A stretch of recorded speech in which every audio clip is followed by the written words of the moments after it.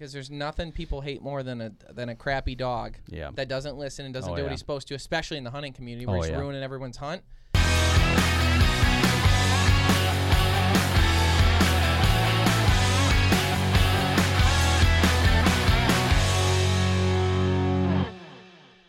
Hello and welcome to the Greenway Outdoors podcast. My name's Kyle Green. I'm AJ. I'm Kellen. I'm Ryan. Kellen, you fit right in. You didn't have to. He didn't blink an eye. Yeah, Timed very well. He was ready to go. I mean, and it doesn't smell in here. It's like I've done this before. Yeah. It doesn't. Jeff's not here. Jeff's not here today. So actually, we want to introduce Kellen. Kellen is our, I guess his title would be PR manager. Yeah. So Well, this is his second guest appearance. Second? Second. Yeah. at least second. Is it third? Second for sure. Okay. Yeah. Second in this studio. In this studio, yeah. I didn't know if you were in the other studio. No. No. No. Well, Kellen's kind of been working with us behind the scenes for years, and I've kind of teased in a couple podcast episodes that we have a big announcement coming up that I still can't tell you, and I actually don't even know when I'm allowed to, but eventually I'll be able to tell you what the big announcement is. There is pretty something big. coming. Yeah. It's the it's biggest, big. yeah. It is real. Yeah. It's why I'm here. It's yes. Yeah. And because of that, we were able to bring Kellen on board, and he's taken over all of the PR management stuff, and you've got kind of a cool background too. Yeah, so a handful of years doing communications, internally communications, and then PR, and then also graphic design and video kind of work. So You kind of work perfectly for us. Everything you want. Yeah, well, it was everything we need. And sometimes you can't always get what you want. No, You you know? can't, Whoopi. Yeah. That's good. It was very relevant for someone. You got it, you recycled it, and you spit it back out. I like it. You've done work with nonprofits as well, right? yeah, so I've worked with Rough Grouse Society quite a bit and did social media there. And when you're working with small groups like that, you do a lot of different things. You know, you're assigned to social media, but I did a lot of graphics and I did some help with some PR stuff and different initiatives like that. So How did you get and how did that start? Like what just had a passion for rough grouse hunting and bird dogs, and they had a little bit of a transition of their leadership. And when the new president came on board, I was a little bit of a greasy wheel and just kept saying, "Hey, man, I want to help. Hey, I want to do this. Looks like your Instagram could use some help buffering? buffering." Yeah. So you're kind of And- like a contractor. I was on staff with them, but yeah. Yeah. And just started. They called me up one day and he's like, "Hey, you got 10 minutes for a phone interview?" And I was like, "Well, I'm going to a doctor's appointment 11, so I have 10." And he's like, "Okay, cool." So I talked to him for 10 minutes and he's like, "Sweet, can you start today?" And I was like, "How's Monday?" He's like, "Okay, Monday's fine." So I like instantly started working there. I worked there for a little over 2 years, and yeah, it was kind of fun. And they kind of had a whole reconfiguration of things, right? And that was, That's kind of how it happened when they Thank brought God in the for new us. president. They ended up hiring a communications director, and she's taken over kind of all that stuff. And so now I just working with you guys. Yeah, kind of condensed your which role. is the best thing to ever happen. You to know, us. yeah, exactly. What I like about Kellen's story too is he kind of every one of us has come on board to the Greenway Outdoors in kind of the same way, where we have like some sort of story where we worked really hard to get on and took initiative on our own. And realistically, what we do is like we're so passionate about it and it's so difficult, and it's important to have drive, and there are so few people that have it. There's so many people that have asked us, "Do you guys have paid internships? Yeah. Do you guys have That this? one Do you kills guys me. have that?" Does it And have it's like, automatic transmission? Does this have four-wheel drive? Sorry, Home Alone quote. that was a good Home Alone quote. Jeez, get out of here. Yeah, I got you. Home Alone, the Christmas movie time. I get it. You need to see the photo of me when I was a kid. I looked just like Macaulay Culkin as a kid. Did you really? Yeah, I'll have to show you. I'll have to send you the video. I want to see. picture. Yeah, Did you do that? I probably should have. Perfect. Yeah, you didn't go to crack in your older age, did you? No. All right. So far, so good. Yeah, yeah, He's cleaned up. It's Yeah. okay now. Is he? Yeah. Oh, Oh yeah. yeah. He looks good now. He's with he's doing good. He always looks like the guy that owes someone money, though, doesn't he? Yeah, No, looks like- like it. But yeah. doesn't. But he doesn't. So anyhow, back to what I was saying. Sorry. The point with Kellen is he came on the same way that all of us have, is that he showed up, 3-4 years ago and was like, "Hey, I'll do anything I can to help you guys. I like what you're doing." And then stayed in contact and truly did stuff for us in the background until we were able to bring someone on, and then it was an easy choice. And that's kind of how you get anything out of life, And- because all this, people are like, there's an old Zig Ziglar quote actually where he says, people want the campfire, but they want the fire, and then they say they'll put the wood on it. And Yeah. that's not how it Yeah. works. In order to get the fire, you got to put the wood on first. You were consistent in the best way possible, because other people are consistent, and it just drives us nuts. Like we were kind of talking about it earlier. You know what you should do? You know what you got to do? Can I be on your show? Like, just stuff like that where it's like, there's a lot of, you know what you guys ought to do? You got to have me on your show. Yeah. and it's just, okay. What a plan. Yeah.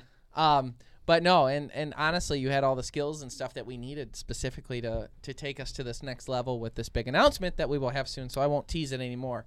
But the other reason why we wanted you is because you're a cool dog. Yes. So, Kellen, you just got a new dog. And for those of you who don't know, Kellen's like an upland connoisseur. No, that's not it. But he's very experienced in upland hunting and raising dogs and training dogs. And you just got a new one. Yeah, I did.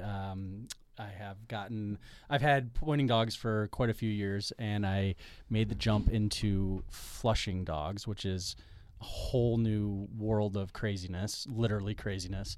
And I have an English cocker now. He is... I call him the coon dog. I named Rip. Yeah, his name is Rip, and he is awesome. He's probably just under 30 pounds, and he's just got a ton of energy, and Is he that heavy? Yeah, he's probably like 30 pounds now. He doesn't look dirty. Yeah, No, he doesn't look like it. I know, it's weird. Muscle. He's got short legs. Man, he's like cute. a coney dog. He's like a coney dog. AJ, put a picture up on the screen right now of me with Rip. Yeah. And Rip running around. I got a couple videos too, but he's cool. Yeah, he's cool. And I'm telling you what, grouse hunting with a flushing dog is crazy. Grouse hunting with a little cocker is insane. And had a really fun year with him this year. Actually had him flush and kill the first grouse for him, and he retrieved it. It was awesome.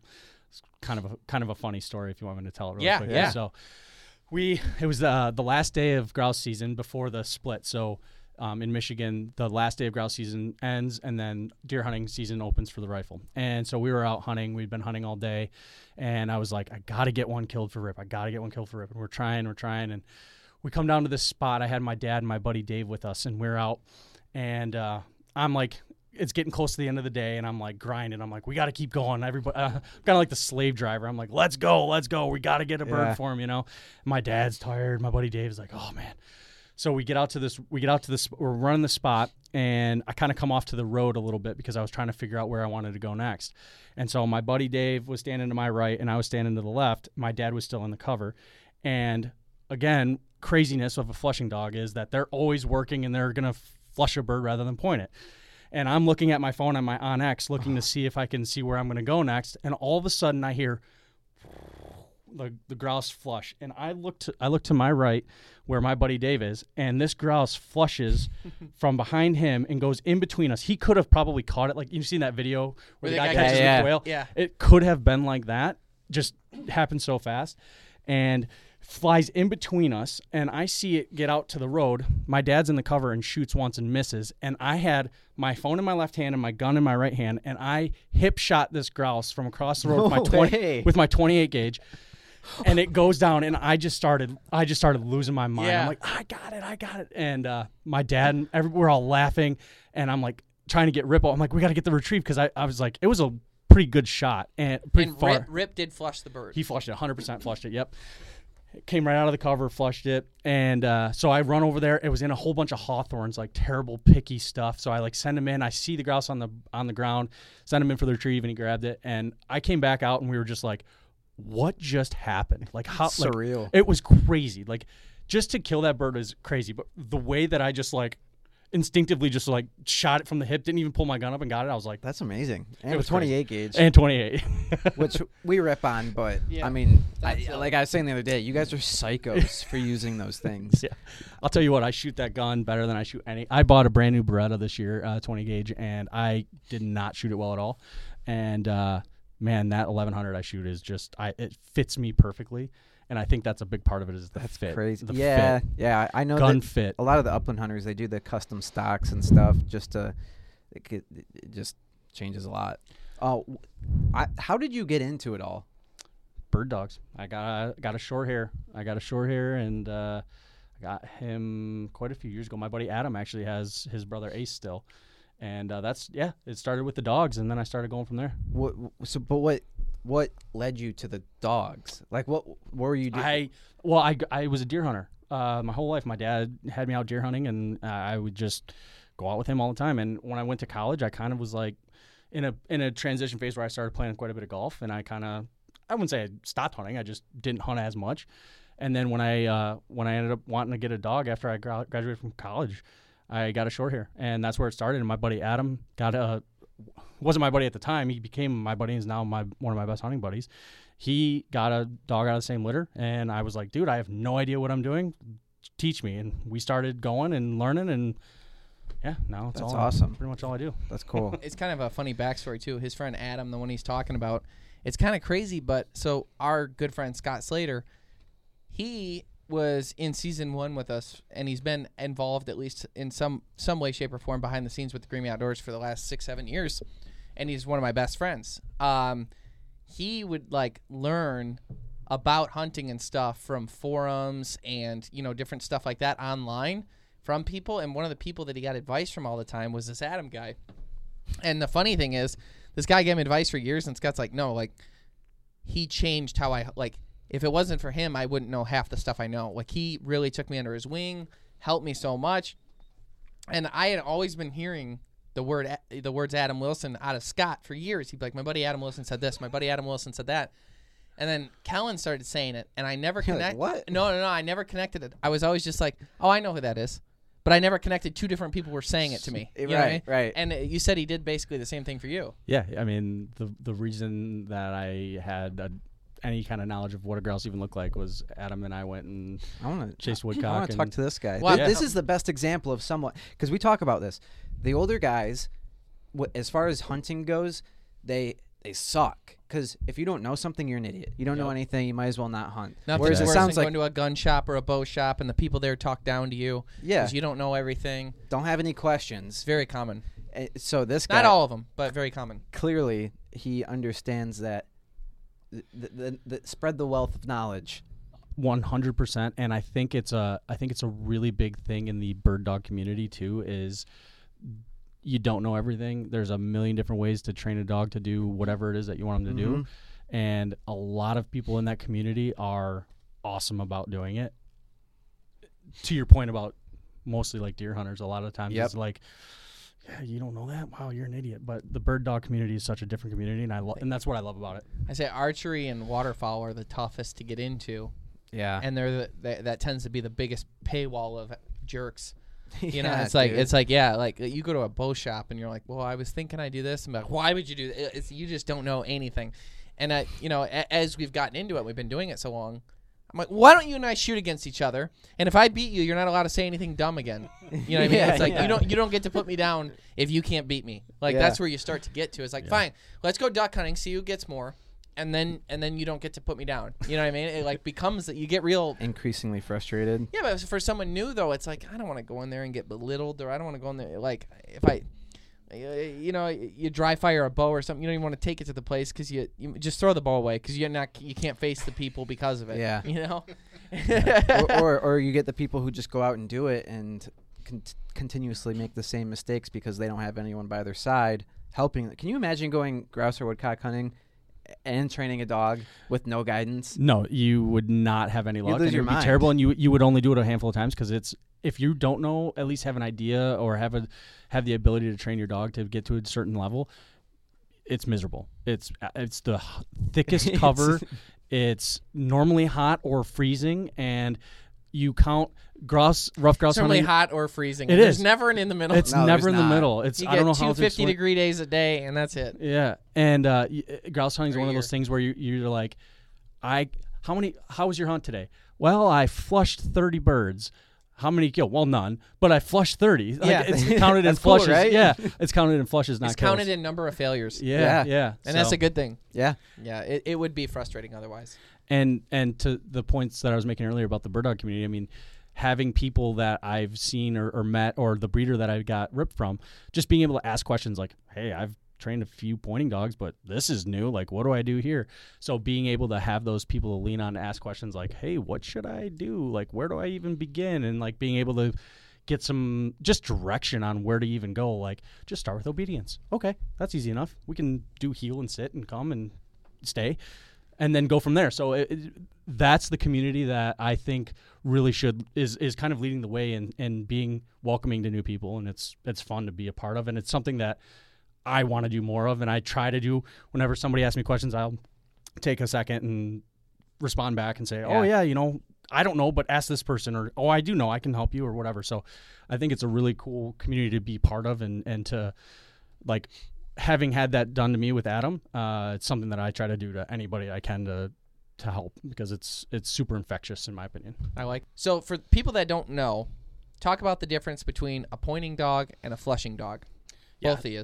Yeah. Yeah. So I mean, not to be a jerk at all, but literally a pointing dog will run bigger, larger. They go out and find the birds. You as the person driving the truck, you park the truck, and you usually will put a GPS or a bell on your dog, and you kind of have a general direction that you're going to go. You hope there's no porcupines. And well, there usually are, but You'll find them. They'll find them. especially if you got German dogs. Yeah. They love their And porcupines. Yeah, they do. those dogs typically will run a little bit larger, and sometimes out of sight, depending on. And when type of Kellen's dog? saying that, he means like how far your dog is ranging from you, in the sense that does my dog range 10 yards, or does my dog range 2 miles? Yes. 2 miles is bad. Also 10 is bad. Yeah. So yeah. Like 100 is a pretty solid number. Yeah. I like for Yep. a pointing dog. Like 100 yards. If I see So you once in a while, You're and- walking, and that dog's always within 100 yards of you. ish, And normally you're hearing, either that or a bell, okay. and you're waiting for that dog to find that bird and go on point, and that's when you would. And go on point is basically the dog. He finds a bird in cover, or he at least thinks he did. His nose is telling him he did. Yep. He's going to come up to that cover where he thinks it is, and he's going to stare at it and point his little butt out, his tail, and then you're going to come up and he's going to hold perfectly still so he doesn't scare the bird until you get there. in theory. You're talking to people that have had dogs, so yes, that's how it should go. Right. Doesn't always, because those birds feel that pressure and can run. So it's, again, to get into the whole situation of relocating on birds, because that bird will run from one pine tree to another pine tree, and if it ran too far, your dog. I have an older dog, a setter, that I allow to readjust because she can handle it and she doesn't bump birds. Right. I have a pointer that hasn't figured it out yet, and it takes a lot of grouse contacts to figure that. A lot of bird contacts. Grouse aren't the only ones that do that. So it's a learning experience. And for when sure they're for on those dogs. point, they'll hold like eventually they get to a point like, oh, I'll wait till you get here, do that. They get that. But when you're walking up on the point, if their tail's flagging or if their head's real high, They know it went away. there's an indication that bird's no longer there, and eventually it gets to a point where you guys are. There's a connection know. between the two. And The dog looks at you. He's like, sucks, right? yeah. Where you been? Where you Yeah. been? I've been standing here. Yeah. Like You were here 3 minutes ago. Yeah. If you were here yesterday. Yep. And so realistically, it's the dog is going out and finding the birds within a piece of cover that you're putting them in. With a flushing dog, it's a little bit different. I think a flushing dog actually teaches you a little bit more about where the birds are, because you have to You kind dog of got to know. you kind of have to know, because what that dog is doing is usually like 10 to maybe 35 yards ish, somewhere in there, and you're taking that dog to where you believe those birds are, and then their job is to find them and put them up for the gun. So it falls a lot more on the hunter, the guy driving the truck, to put them in the right place. Say, okay, it's 3:30 in the afternoon. I need to be going to a hawthorn run or an alder run, because that's where they're going to be right now. And then it's that dog's job to work the birds, find them, and put them up for the gun. So it's a little bit different. I think it's cool, because as you learn where grouse are and why they're there, and then you get a flushing dog, it really becomes that kind of game where you're like, okay, they should be in this location, and if they're not, it's kind of your fault. So, question for you, because I'm interested in Rip now that I met him. Yes, you are. I love that dog. He's cool. He is so cool. I love his personality and how happy he is. It was, and I've been looking at English Cocker videos everywhere, and now every time I do, like, you see him put down the bird, like they brought it back, and they're hopping because they're like, look what I did. Yeah. I mean, and his personality is so amazing. So definitely not talking for all flushing dogs, because some of them labs are different. Everything's different. But speaking specifically for English Cockers, they have a very, very big urge to please. They want to be with you. They want to make you happy. So they typically don't run as big. They're not going to run out to 50 yards and flush. Not every single one. I'm talking in kind of generals here, but Sure. you know, he wants to stay with you. He wants to hunt with you. He's found birds. He knows that if he finds birds, he's going to get a bird in the mouth. That's their reward, is that bird in the mouth. He loves that retrieve. So when he knows that if he finds a bird with me, there's a somewhat decent chance that he's going to get a retrieve. Yeah. You know, so that's kind of that thing. So you talked about the first round with him. Was there a couple misses where he's like, so nothing happens, I'm just out here just doing my thing and no one cares, and it's like I don't matter? and that's the biggest fear initially with the dog is you bring them out a whole bunch, and if you're not performing, you're teaching your dog nothing. It's like, okay. So would you recommend a kick and shoot or basically I call it kick and shoot? So they have pheasant preserves, and for those of you who don't know, basically what happens is, it's in Michigan, for instance, we don't have many pheasants. Almost, very few. There's a very short season on them. Good luck even seeing one if you take advantage of the 8-day season or whatever it is. It's not a sustainable.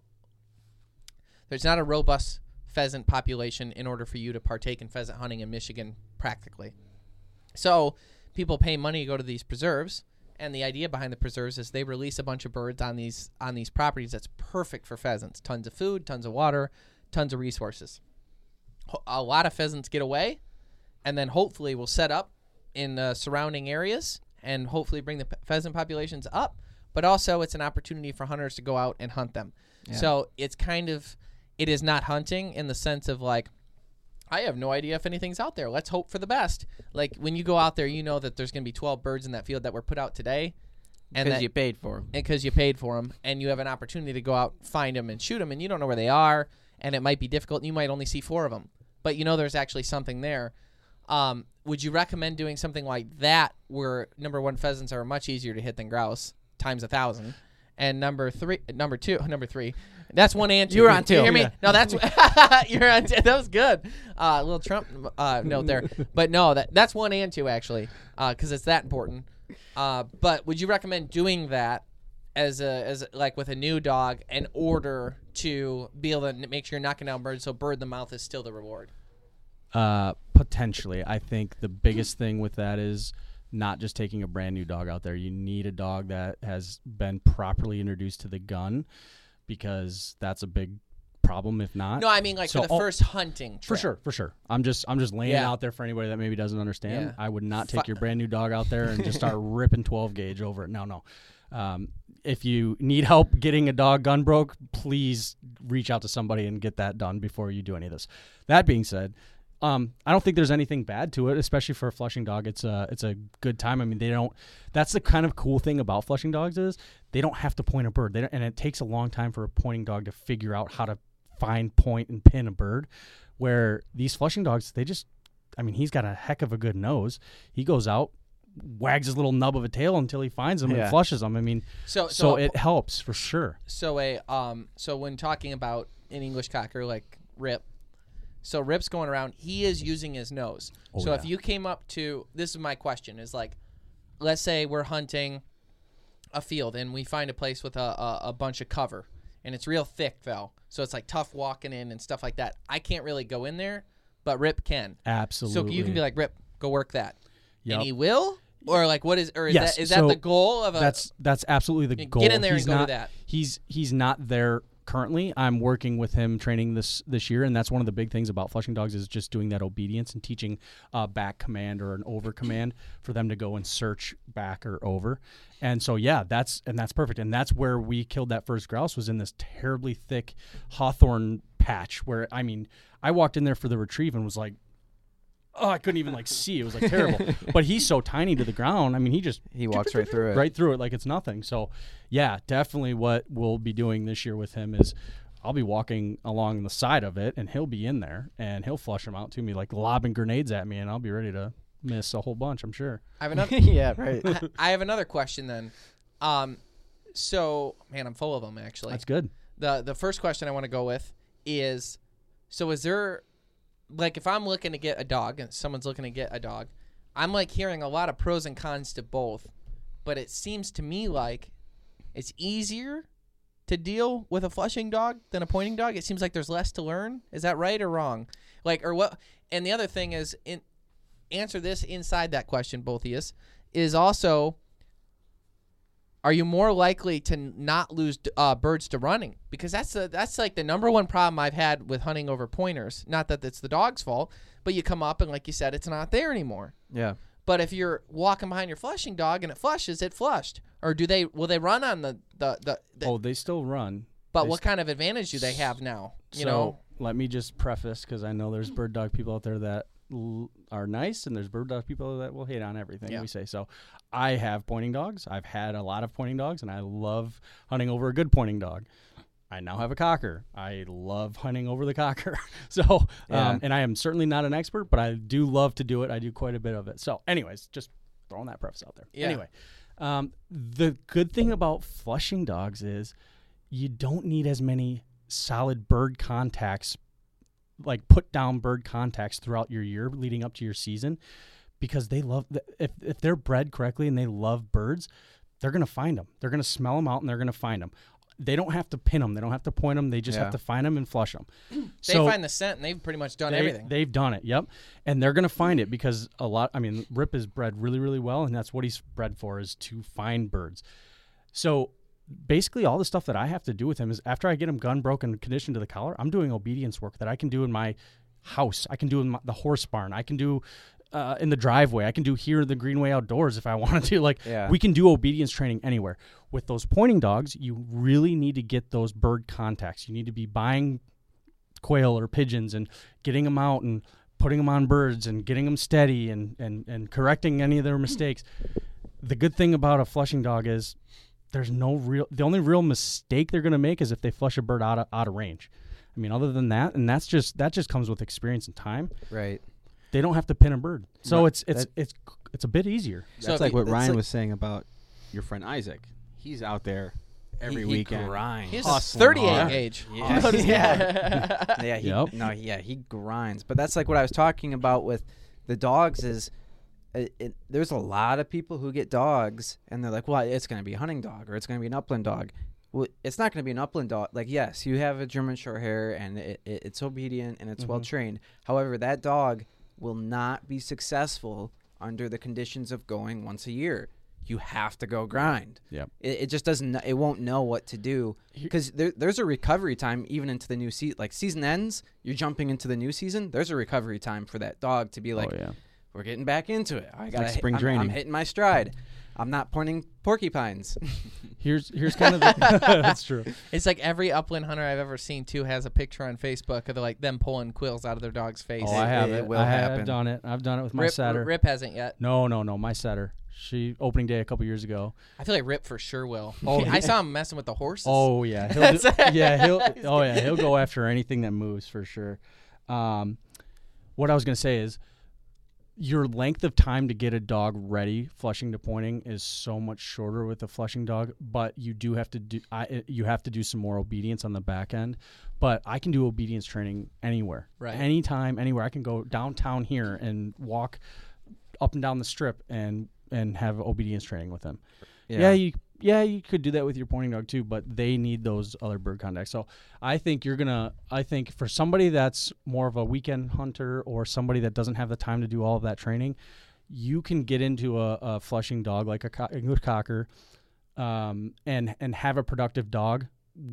Like Rip was born in January, and I had a productive season this year with him. So I mean, like, there you go. You know, those pointing dogs that are younger that are born in January are gonna take time. I mean, some of them are gonna go out and just have it and naturally find birds. Some of them are gonna take a little bit longer. I think you're pretty safe to say that you're gonna be able to have a productive dog quickly with a flushing dog, especially these cockers that are so, willing to please. A big thing with dogs in general that people lack awareness of is from the day you get the dog, you need to create a system, like a social hierarchy where I'm clearly the boss, but we're working together. Mm-hmm. That's like the Standing Stone Kennels. Yeah. The way they do it. Yeah. All their pups have to work for their meal. That's currency in this household. We do exercises before every single meal, and with every exercise, you get a little bit of that meal. At the end, you get the big reward. Every single meal. And it creates a system where it's like, okay, we work for things here. There's a process. There's an order. What are some examples of that? an example would be on a young pup trying to, so they have cues as well. So like a clicker. So you use the clicker in coordination to mark the behavior. To mark the behavior, right. So after they complete their task, and it doesn't even start with words in the beginning. It starts with the hand touch, teaching them to come to you. And you're holding the treat in your hand. Well, every time their nose touches your hand, they've come to you, and that's the mark. And the cue is the click, saying you've completed. Click means good. Click means good. You've completed task. It's and then like they get the treat, and then they get the food. And you just do that a few times. You spend 5-10 minutes doing that, and then you're done. You don't want to turn it into like, this sucks, because you're gonna get frustrated, and they're gonna be like, I don't know, dude. I don't know what you want from me. So it starts very simple. And then they bite. But that's like my buddy Isaac we were talking about the other day. You're teaching your dog to sit.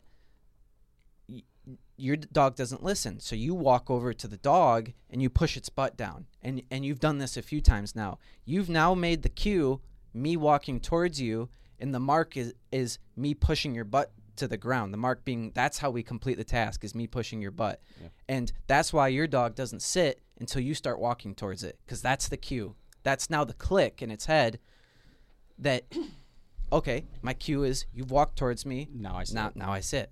So what's the answer for that then? The answer is on leash. Yeah. Don't do it that way. Start on leash. Or zap. Or the same thing with its just barbecue. With its meal, have your clicker and wait till that dog sits. Reward. Mark it. And then you do the click and the reward. Is Rip like an eater, or is he? He's super food motivated, which is also cool because Aren't we all, you know? To what Ryan was saying, that's how. I mean, I have not done it since hunting season started, but pre-hunting season, that was what I was working on with him, was exactly that. He worked for every meal, and we would go out and I have a little place board. He'd place, he'd sit, I'd mark it and give him his treat. I would make him sit there, and I'd walk back 10 feet and call him to me. And when he came to me, I marked it and gave him his treat. Then I would go back 20 feet and make him sit halfway to me, because I want to. At some point, I'm starting to start this remote whistle sit, which is what we'll get to this year of training. So just starting those little cues early. And a lot of it is on-leash training with these dogs, too, is just getting them used to being that pressure on leash, because that translates to the collar, which is next. Trust isn't built in a day. It's built over time. The early hours and the late nights. It's built by doing the work and pushing the limits every day. Because the promises we make are the promises we were built to keep.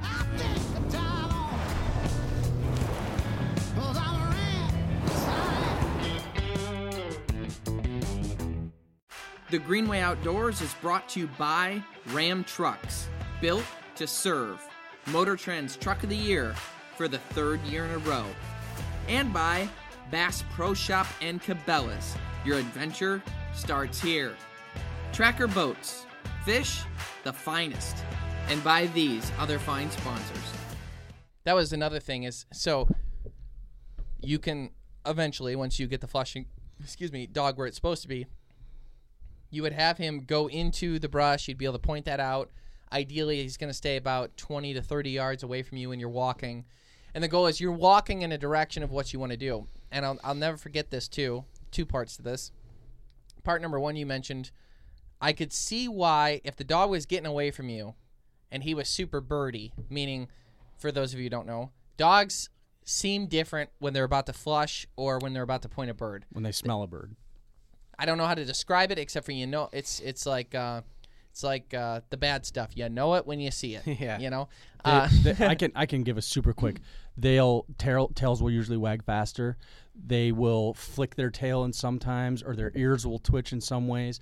Every dog has a little bit different of a tell, but they do something that you can tell it's piqued their interest. And you know it when you see it. Yep. Yeah. You know it when you see the pace picks up a little. You also know when the dog's doing nothing. It turns into more, like with the pointers, it turns more into this jumping frolic. And it's like, come on. We're hunting here. Yeah. Yeah, get your head down. Yeah, it's like, get back in there. Hunt them up. Yep. Yeah, hunt them up. Yeah, that's like every sentence you've heard every time you go upland hunting. Yeah.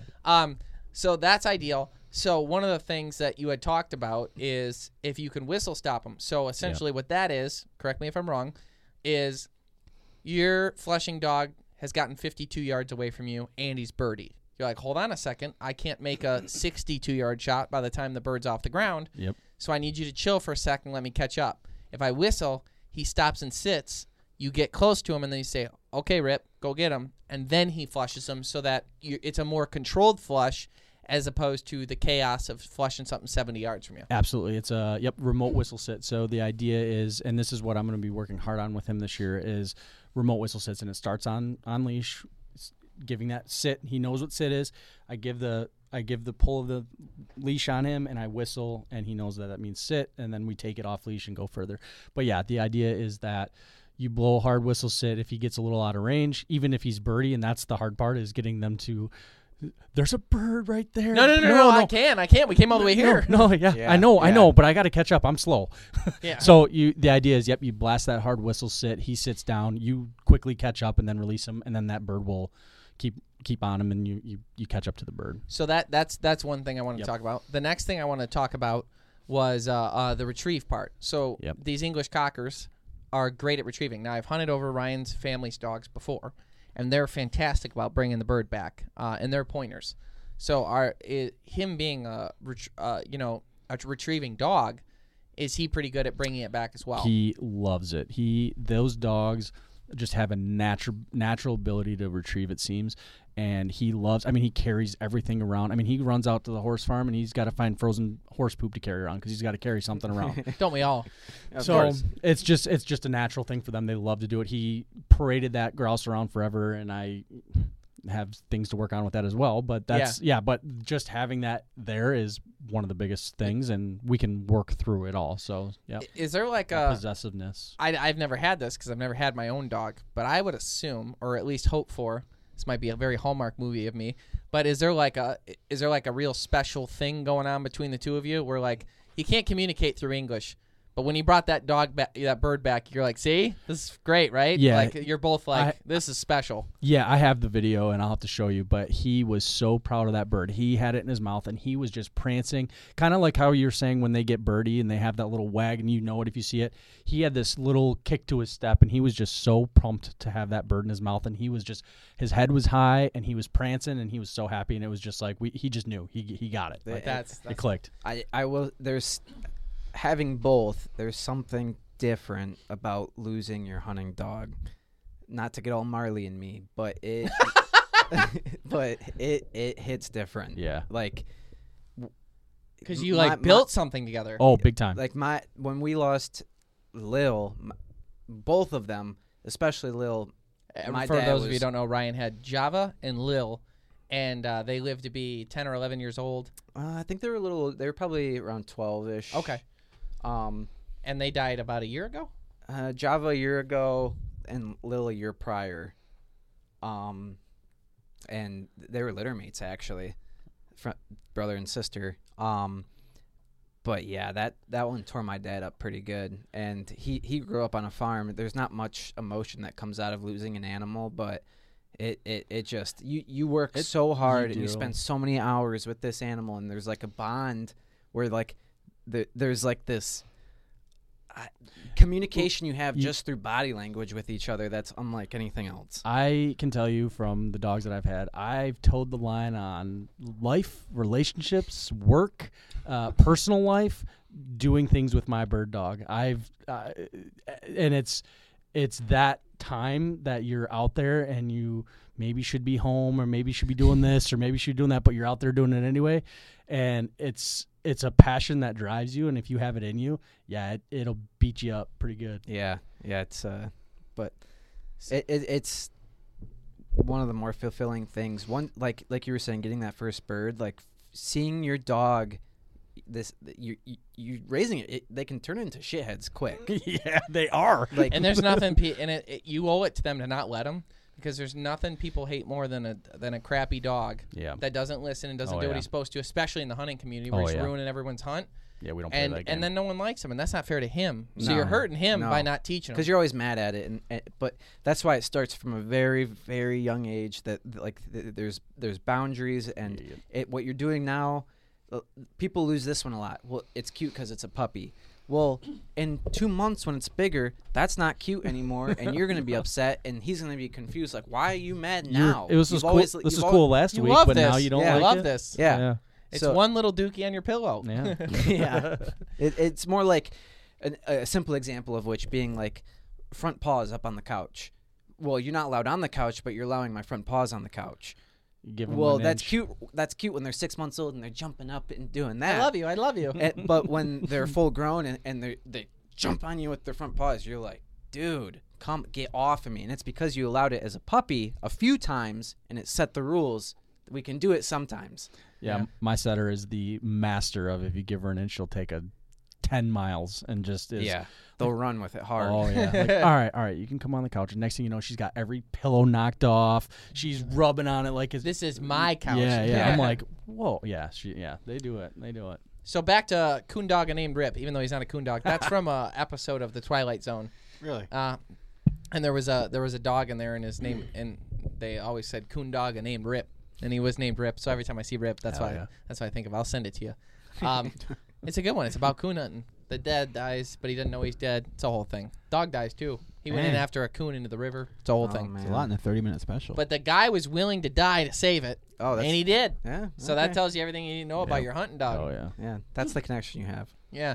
So anyhow, speaking of water, so he's an English Cocker, Yep. which means that he should be a good retriever. Which I after seeing Rip one time was like, I need this. Yeah.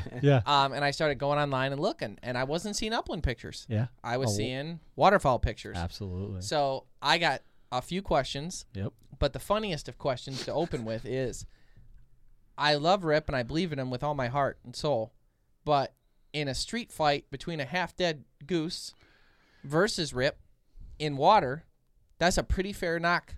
Yeah, that's a goose probably. Not his thing. Well, may not. Well, I'd try it. I'd give it a shot and see what happens because he's pretty scrappy. Yeah, you're definitely the dad that says if they hit you first, you can hit them back. You got it. Well, I wonder if I would almost have a concern with that in the sense, though, that if as an upland hunter, you're going goose hunting now, risking that a lot of these birds may be alive, Yeah. you're now creating a heavy mouth. Could be. What does that mean? What does that mean? That means you get Hard a dog chomp. that Hard bites chomp. really hard because if, say, it goes and gets a duck or a goose that's still alive and it's fighting them, they're clenching down on that hard. You don't want them doing that to your dead grouse. The good thing about him so far is that That's very interesting. hard mouth versus soft Hard mouth. mouth, yeah. That's In why How do you training train soft mouth? no squeaky toys as a Eventually, a you pup. eventually get to a point where you would do a trained retrieve for force break them. It feels But- like too. You really got to watch who else is around your dog, giving them Potentially. lessons. Yeah, people watching your dogs need to know. I got him this squeaky toy. Well, I'm gonna kill you. Yeah. Yeah. You know.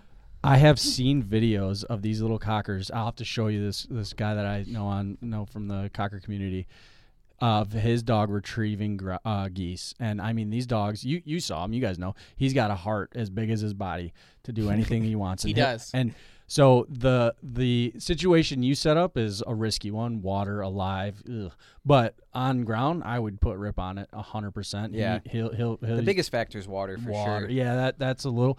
Our buddy Jeremy, and he had this dog that had like fused ribs or something like that. Anyhow, She's missing vertebrae. yeah. So this dog's like No. tiny. It's like a dwarf. It's like a dwarf lab, right? And Yeah. super well trained. Like I don't know that I've seen better. Very sweet, very cute, very whatever. We had gone on like 3 trips with this dog, and me and AJ were always like, I wonder what's wrong, but we never say anything. And it was so funny. Ryan goes the first time, he goes, "What's wrong with that dog?" And like we were called it so out. dancing around, and he's like, "Something's wrong with it." You know what though? Sometimes it's funny because sometimes that being that person that's had dogs or has dogs, you can kind of just get away with it because you're like, hey, what's up with that dog? Or whatever.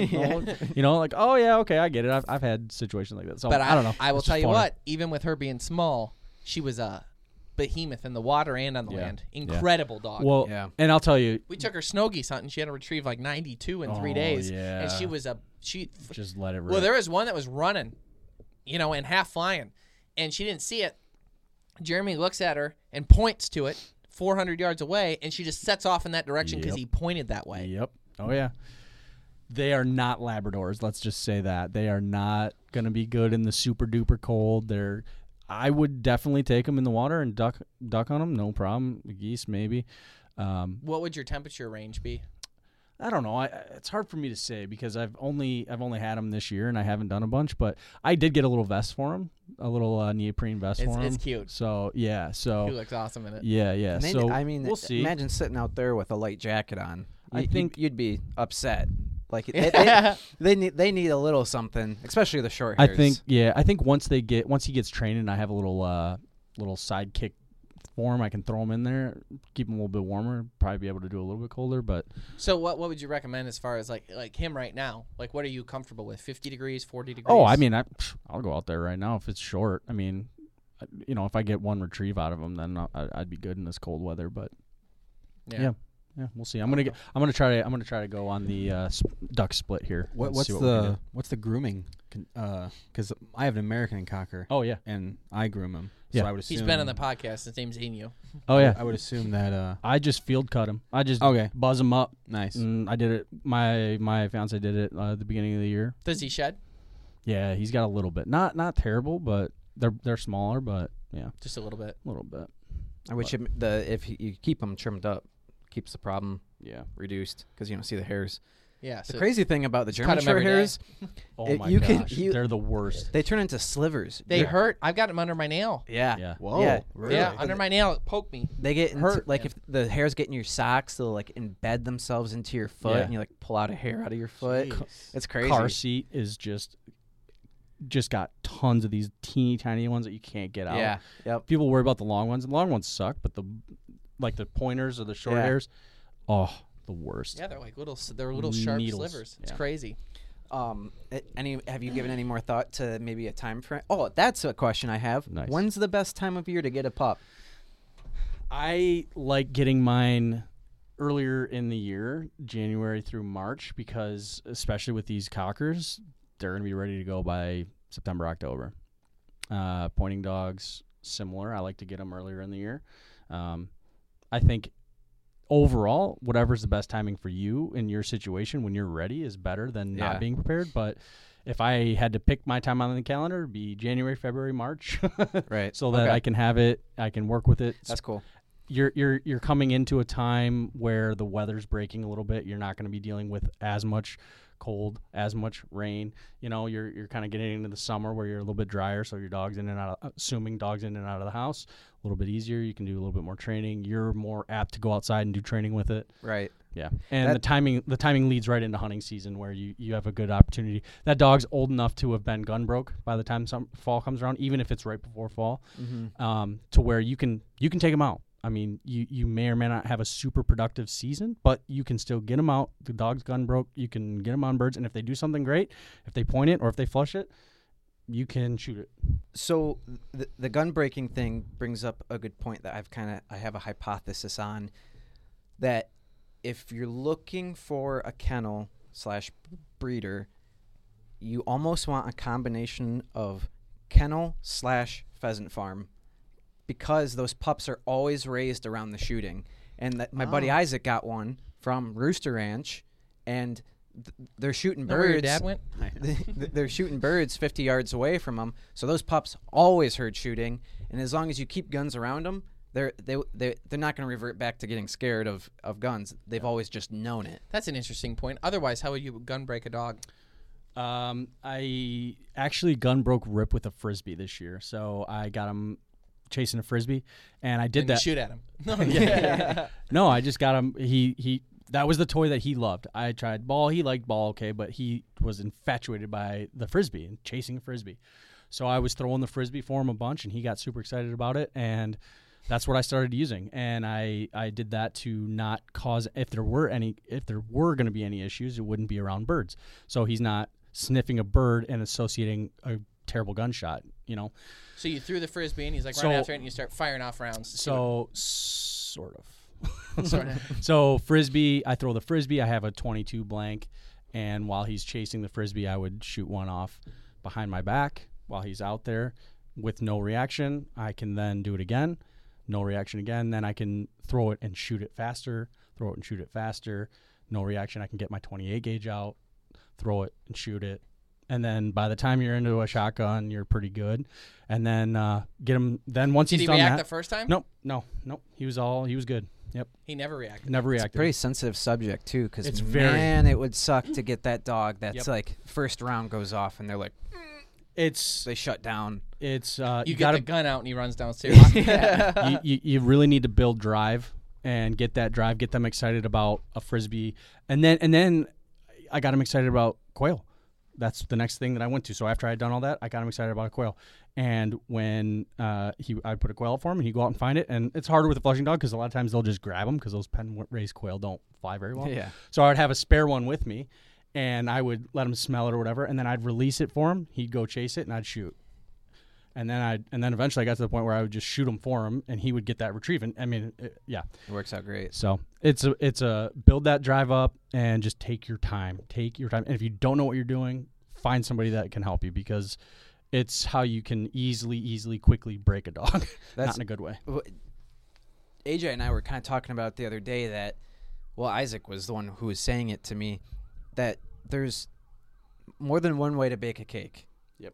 But don't switch your recipes up halfway through. Yeah. Because a lot of, like, if you're reading a book and it's a start to finish from pup to adulthood, what you should be doing, you don't want to start switching up that training halfway through and change your techniques, because there's a method to the madness that this step leads to the next step, and then that step they leads build to the up. next step. Yep.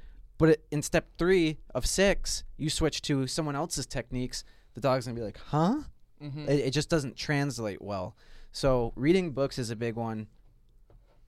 Having a range of an idea of how, the direction you want to go in and what you expect out of your dog, and sticking to a plan. If you're okay with your dog flushing grouse because they run, all right, then that's what you like. Some people are willing to teach you, but they're like, the dog has to perform a certain way, and it's very specific. But to keep you interested in the sport, you have to have your expectations ready of what you expect out of your dog. And here's the other thing. I think this may or may not be an unpopular opinion, but my opinion is, if you go to somewhere where you're going to get a dog from and you say, hey, I could use some help gun breaking this dog, and your breeder looks at you sideways or doesn't offer to help or doesn't want to help, I would pack up and run. You should be able to go back to a breeder and have them help you. Maybe they actually tell you, like where I got ripped from. I go down there and train with them often. Yep, bring them on. We got pigeons down here. No problem. We'll get them gun broke. No problem. I didn't do it, but I have that option. If you don't have somebody offering to help you with that pup that they bred, bye-bye. Yeah. Really? Yeah. Bye-bye. Well, I would say it's not like a money-making thing, right? It's a passion-driven thing. Yeah. I mean, what do they make off? How much does a dog cost? They're expensive. They can be. What's expensive? Like, what's rip cost? $2,500. Yeah. Okay. Yeah. You asked. Yeah, sure did. A lot of those are, I mean, that's a dog coming out of the UK that both his parents were imported here from the UK. And he's bred very, very well to be what he is. But you can get into pointing dogs quite a bit cheaper than that. I would say 1,000 or less. But even so, like, let's say, what do they raise? If they raise 15 dogs a year, that's not an income. No. That's like a passive side income, but it certainly ain't going to pay for, No. kibbles and bits. That's probably the scariest part of the whole dog thing is you don't know what you're getting into as far as a breeder if you're looking for a performance animal, because these animals need to Develop. The interbreeding problem is huge from the puppy mills, and it's easy to get a dog from someone who's not doing it right or isn't mixing lineages well, and that's a big deal. You don't want something that's unknowingly a second cousin coming back and breeding into the same family. Right. Yeah, I've seen that. There's a percentage that you can stick to, and you don't want to get too crazy with that, or you might end up with a five-legged dog. It's like even so, like, you get the third cousin and people start asking questions. Yeah. Trust me.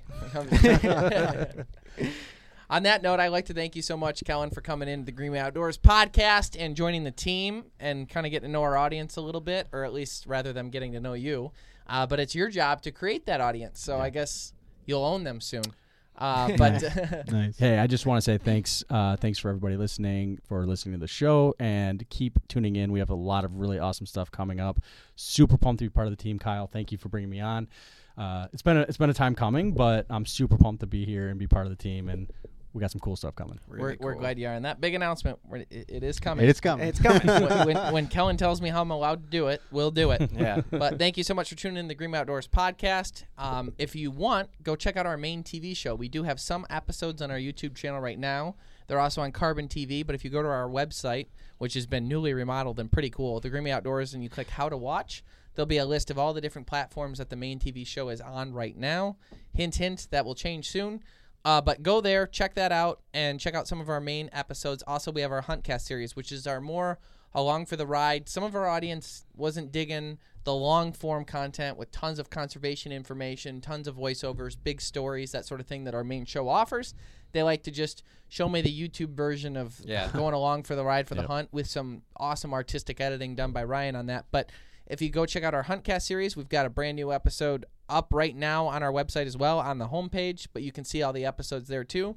We have our how-to video series. If you're wondering what's the best way to tie a fishing knot, how do I clean this gun?